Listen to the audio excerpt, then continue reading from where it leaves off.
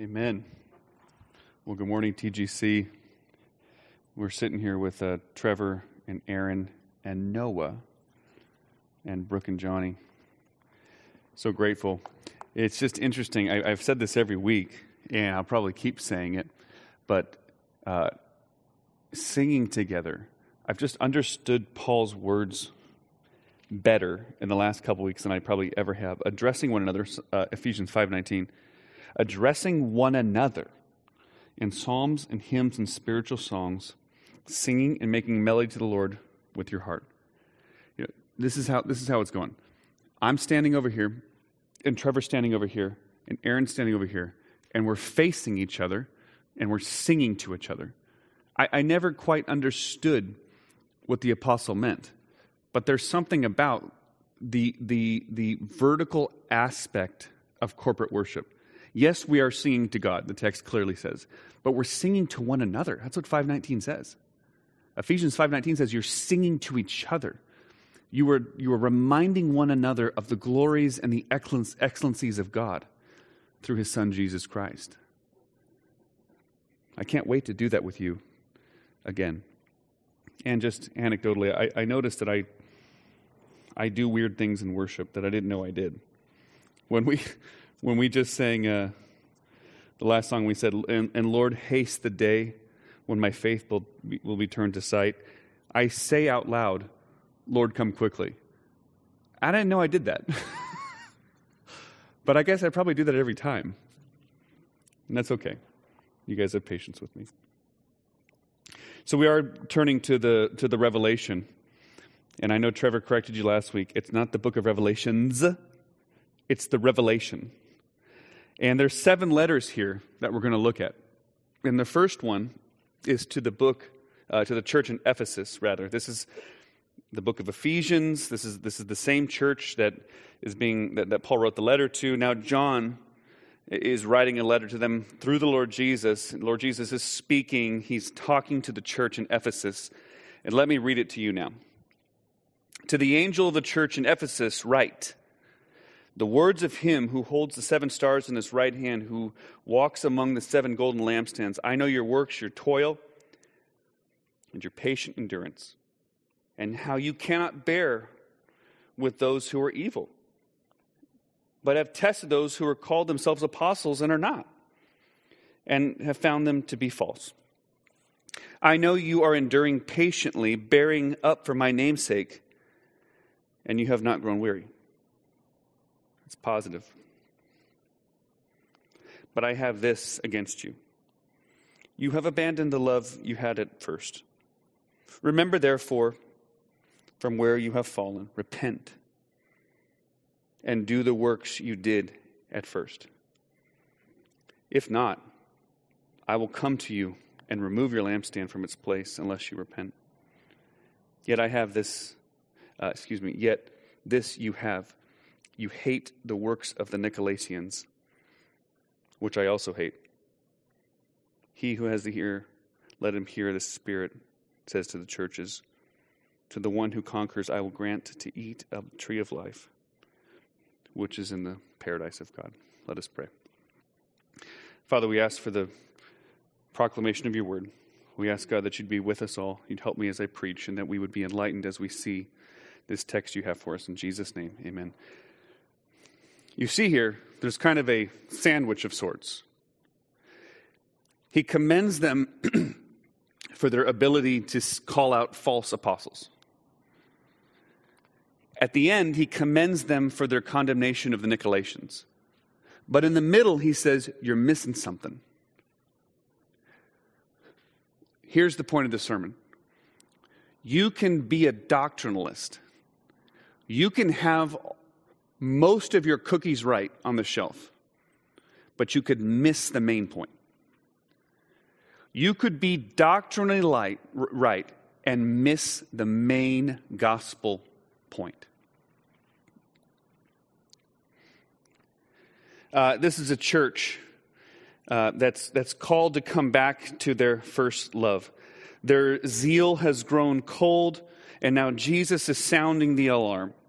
And our task before us tonight is to look at Judgment Day with honesty. Has this begun to happen to us? Have we lost our first love? Are we kind of coasting maybe? You know, we've read Grudem's, we've read the 9 Marks books, we kind of get it, but are we coasting? Are we coasting away from our first love? Are we coasting away as a Christian? Committed, yes. Orthodox, yes. Even diligent, yes. They called out the false apostles. They called out the Nicolaitans. They were right. They were right in their doctrine, mostly. But somehow they lost their gospel love.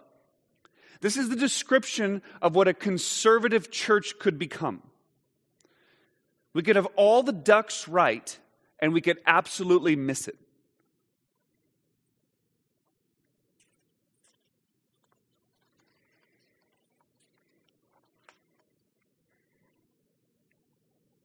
Martin Lloyd-Jones tells a story in his commentary about this passage. It's a man who had professed faith in Jesus, but he had drifted very far from Christian faithfulness. He'd abandoned both of his first loves. He'd abandoned his wife, and he'd abandoned Jesus. He had an affair. His marriage consequently crumbled. And then, of course, as the way this always goes, brothers, don't forget this, his mistress left him. Don't forget that. And then his money ran out. And then, of course, he was alone, and he was utterly miserable walking the streets of London. And as Lloyd-Jones tells the story, this man began to contemplate suicide.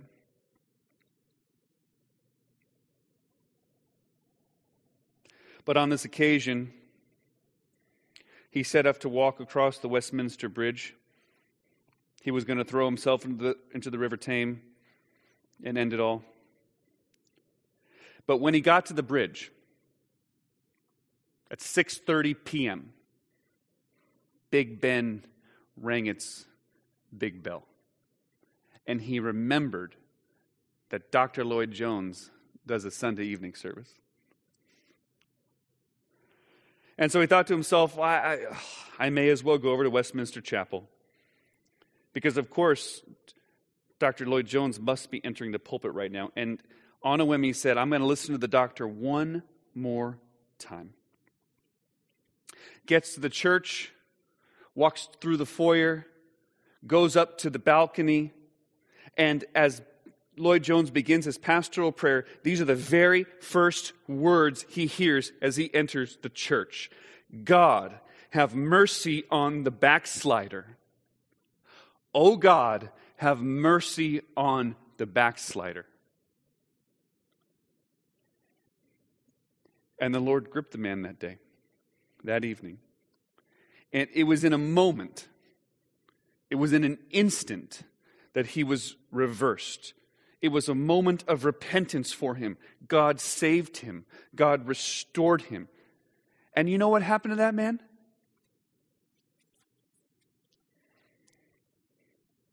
He went on to be an elder in the church. He served as an elder in the church in London. And he died a victorious, triumphant death. And he was clinging to Jesus Christ. So I just want to plead with you. If maybe you've tuned in because a neighbor has told you or a friend has told you, there is an immediacy to this. Jesus is telling the church, I am going to remove your lampstand if you don't come back to me. But he's offering you mercy and grace at the same time. He's saying you can come back to me. He's saying, all of the sins you've committed, you've tubed the faith, you've tubed your marriage, you've tubed your family, all of it. I will receive you now. Come to him today. Come to him today. Repent of your sin and trust him. Say, I've been a sinner. I've not loved you the way I should have. I remember the faith that my mom or dad gave me as a kid, maybe. And I want to come to you in faith and trust. I see the loving arms of a Savior, and I want to fall into them. You can. You can do it by faith this morning. Let's look at something else. Let's go back to verse 2. He says, I know your works, I know your toils. Jesus sees and acknowledges diligence. There's things here that he sees. He acknowledges and he respects and he encourages a hardworking church. The word toil here could even be translated, if you look at the original language, trouble. I know your troubles. That's how the Ephesian church went about serving Jesus. They took on troubles. They were painstaking in their diligent effort to do gospel work well. I think that's our church. I think we do a good job of caring for one another, even to our own pain, even to our own hurt. And Jesus does not push that out. Don't miss the sandwich here. What he says in the first couple of verses about them pushing out false apostles, and what he says about the Nicolaitans, he never says it's a bad thing. He commends it, actually. He's going to say something in the middle, and we've hit that a few times already. But he's saying what they're doing in the front and back is actually good. I see that in our church, that we actually go through painstaking troubles. We actually, to our own hurt, a story, it's small. This is not necessarily painstaking, but one of the community groups this week went and visited Julie Anderson and did a drive-by baby shower. That's beautiful. It's not a huge sacrifice, I know. But that's a church that wants to care for people. They want to do what's right.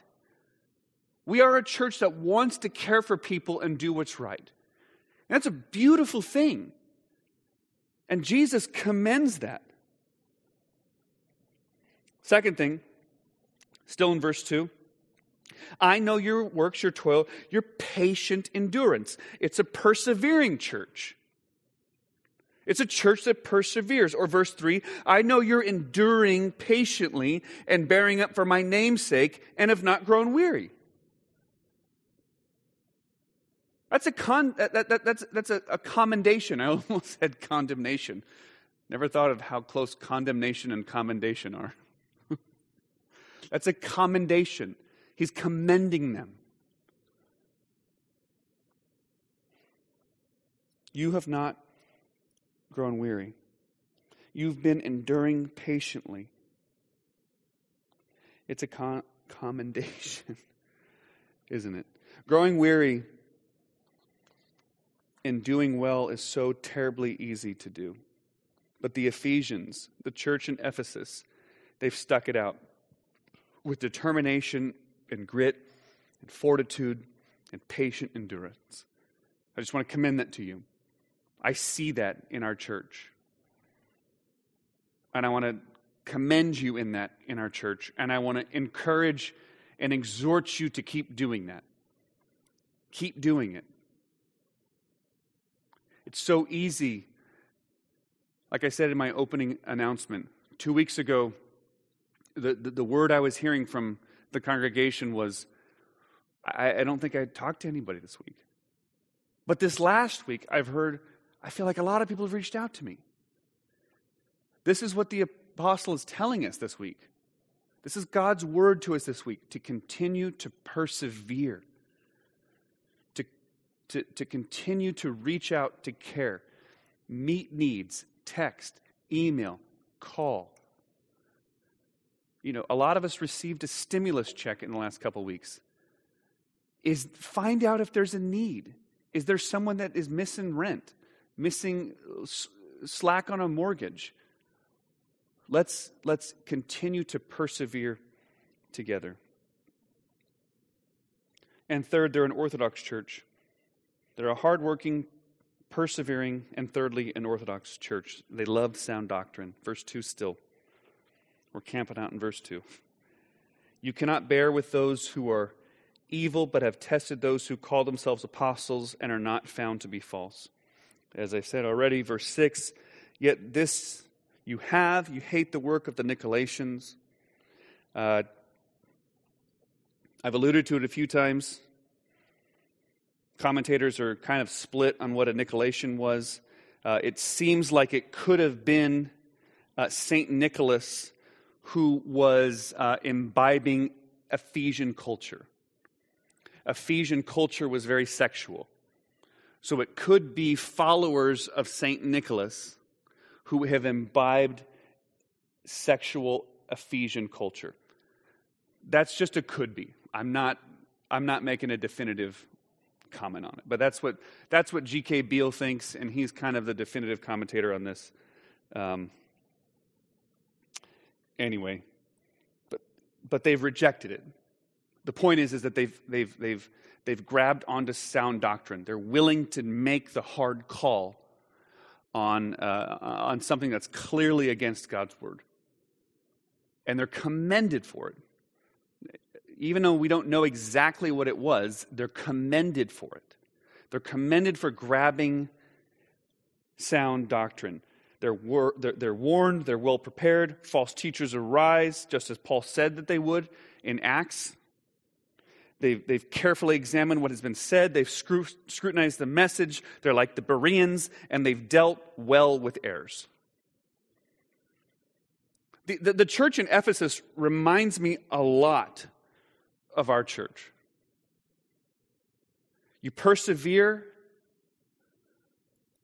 You've got sound doctrine. You're able to be long-suffering in difficult and challenging times. A sound church, a biblical church, a deeply orthodox church. So here it comes.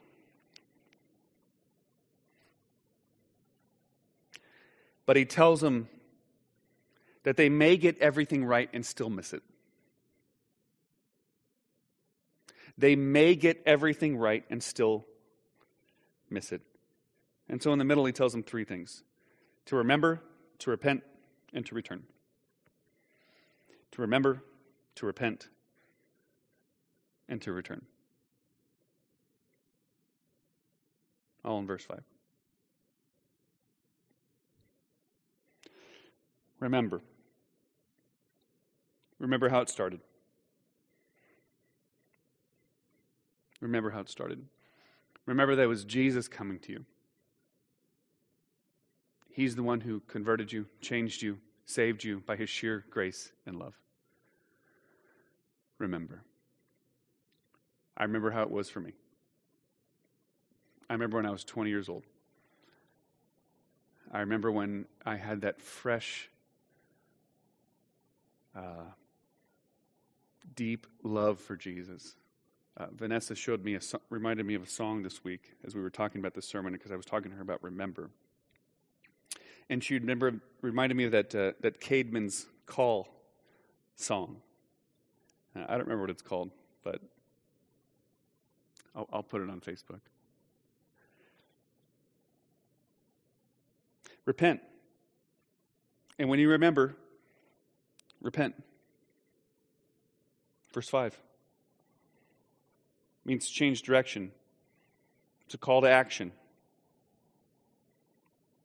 How matter of fact Jesus is to us. When you remember, turn. Your identity is not in being a doctrinalist. Your identity is not in getting everything right. Your identity is being found in Jesus. And third, of course, return, which is similar to repent. Verse 5, do the works you did at first. Do the works you did at first. Go, return back to your first love. So let me press it into us in a few ways, and I'll close. Getting doctrine right and getting the gospel right are not opposed to one another necessarily. They can be. But getting doctrine right and getting the gospel right are not necessarily opposed to one another. Remember, in this text, he never condemns them for getting doctrine right. He commends them for getting doctrine right. Always. By way of analogy, here's one way I thought about it. My love to my wife is more important to my love to my kids. My kids will thrive best if I love their mother first. But those are not opposed to one another. Loving my wife first is not opposed to loving my children second. My children will thrive if their mom and dad are completely committed to each other. I think that's the essence of what Jesus is saying to John here. Getting doctrine right is a good thing, unless it supersedes loving Jesus first. That's why back here on the wall, it says, our church exists to celebrate and display the beauty and the glory of Jesus Christ. And maybe we get off base sometimes. Maybe sometimes there's a tendency to make second things first. I wrote an email to the elders lately because, as many of you know, we're going through some kind of discussion, controversy about this thing about baptism and membership. It's called open membership versus closed membership. And I wrote a letter to the elders, and I said, I do not want to be known for being a closed membership church.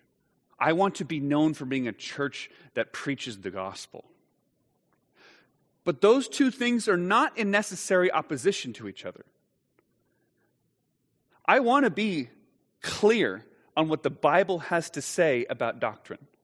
I think God calls us to that. In fact, I think that's one of the clarion calls of this generation, is that what people need, what the world needs, what Portland needs, is people who take the Bible seriously. And if the Bible says something about ecclesiology, we have to own it. We have to believe it. We have to obey it. But it's not the first thing that this church should be known for. The first thing this church should be known for is the fact that we love Jesus Christ and we embrace his gospel and we just sing and declare that we are saved by grace through faith. We're not known for whether we're a public school or a homeschool church. We're not known for a church that's Democrat or Republican. We're not Biden or Trump. We're not wives work or don't work. That's not what we're about. It's not what we're about. We can have opinions about those things. We can discuss those things, but what we are about is that Jesus Christ came to save sinners. And you can find your hope and your rest and your identity in that this morning. There's great hope in this passage. There's great hope in this passage. Because there's an offer to repent and return. So if we've missed it, let's repent and return. Let's thread the needle. Doctrine matters. He commends the church in Ephesus because of their care for doctrine. And let's make the gospel the most important thing. Pray with me.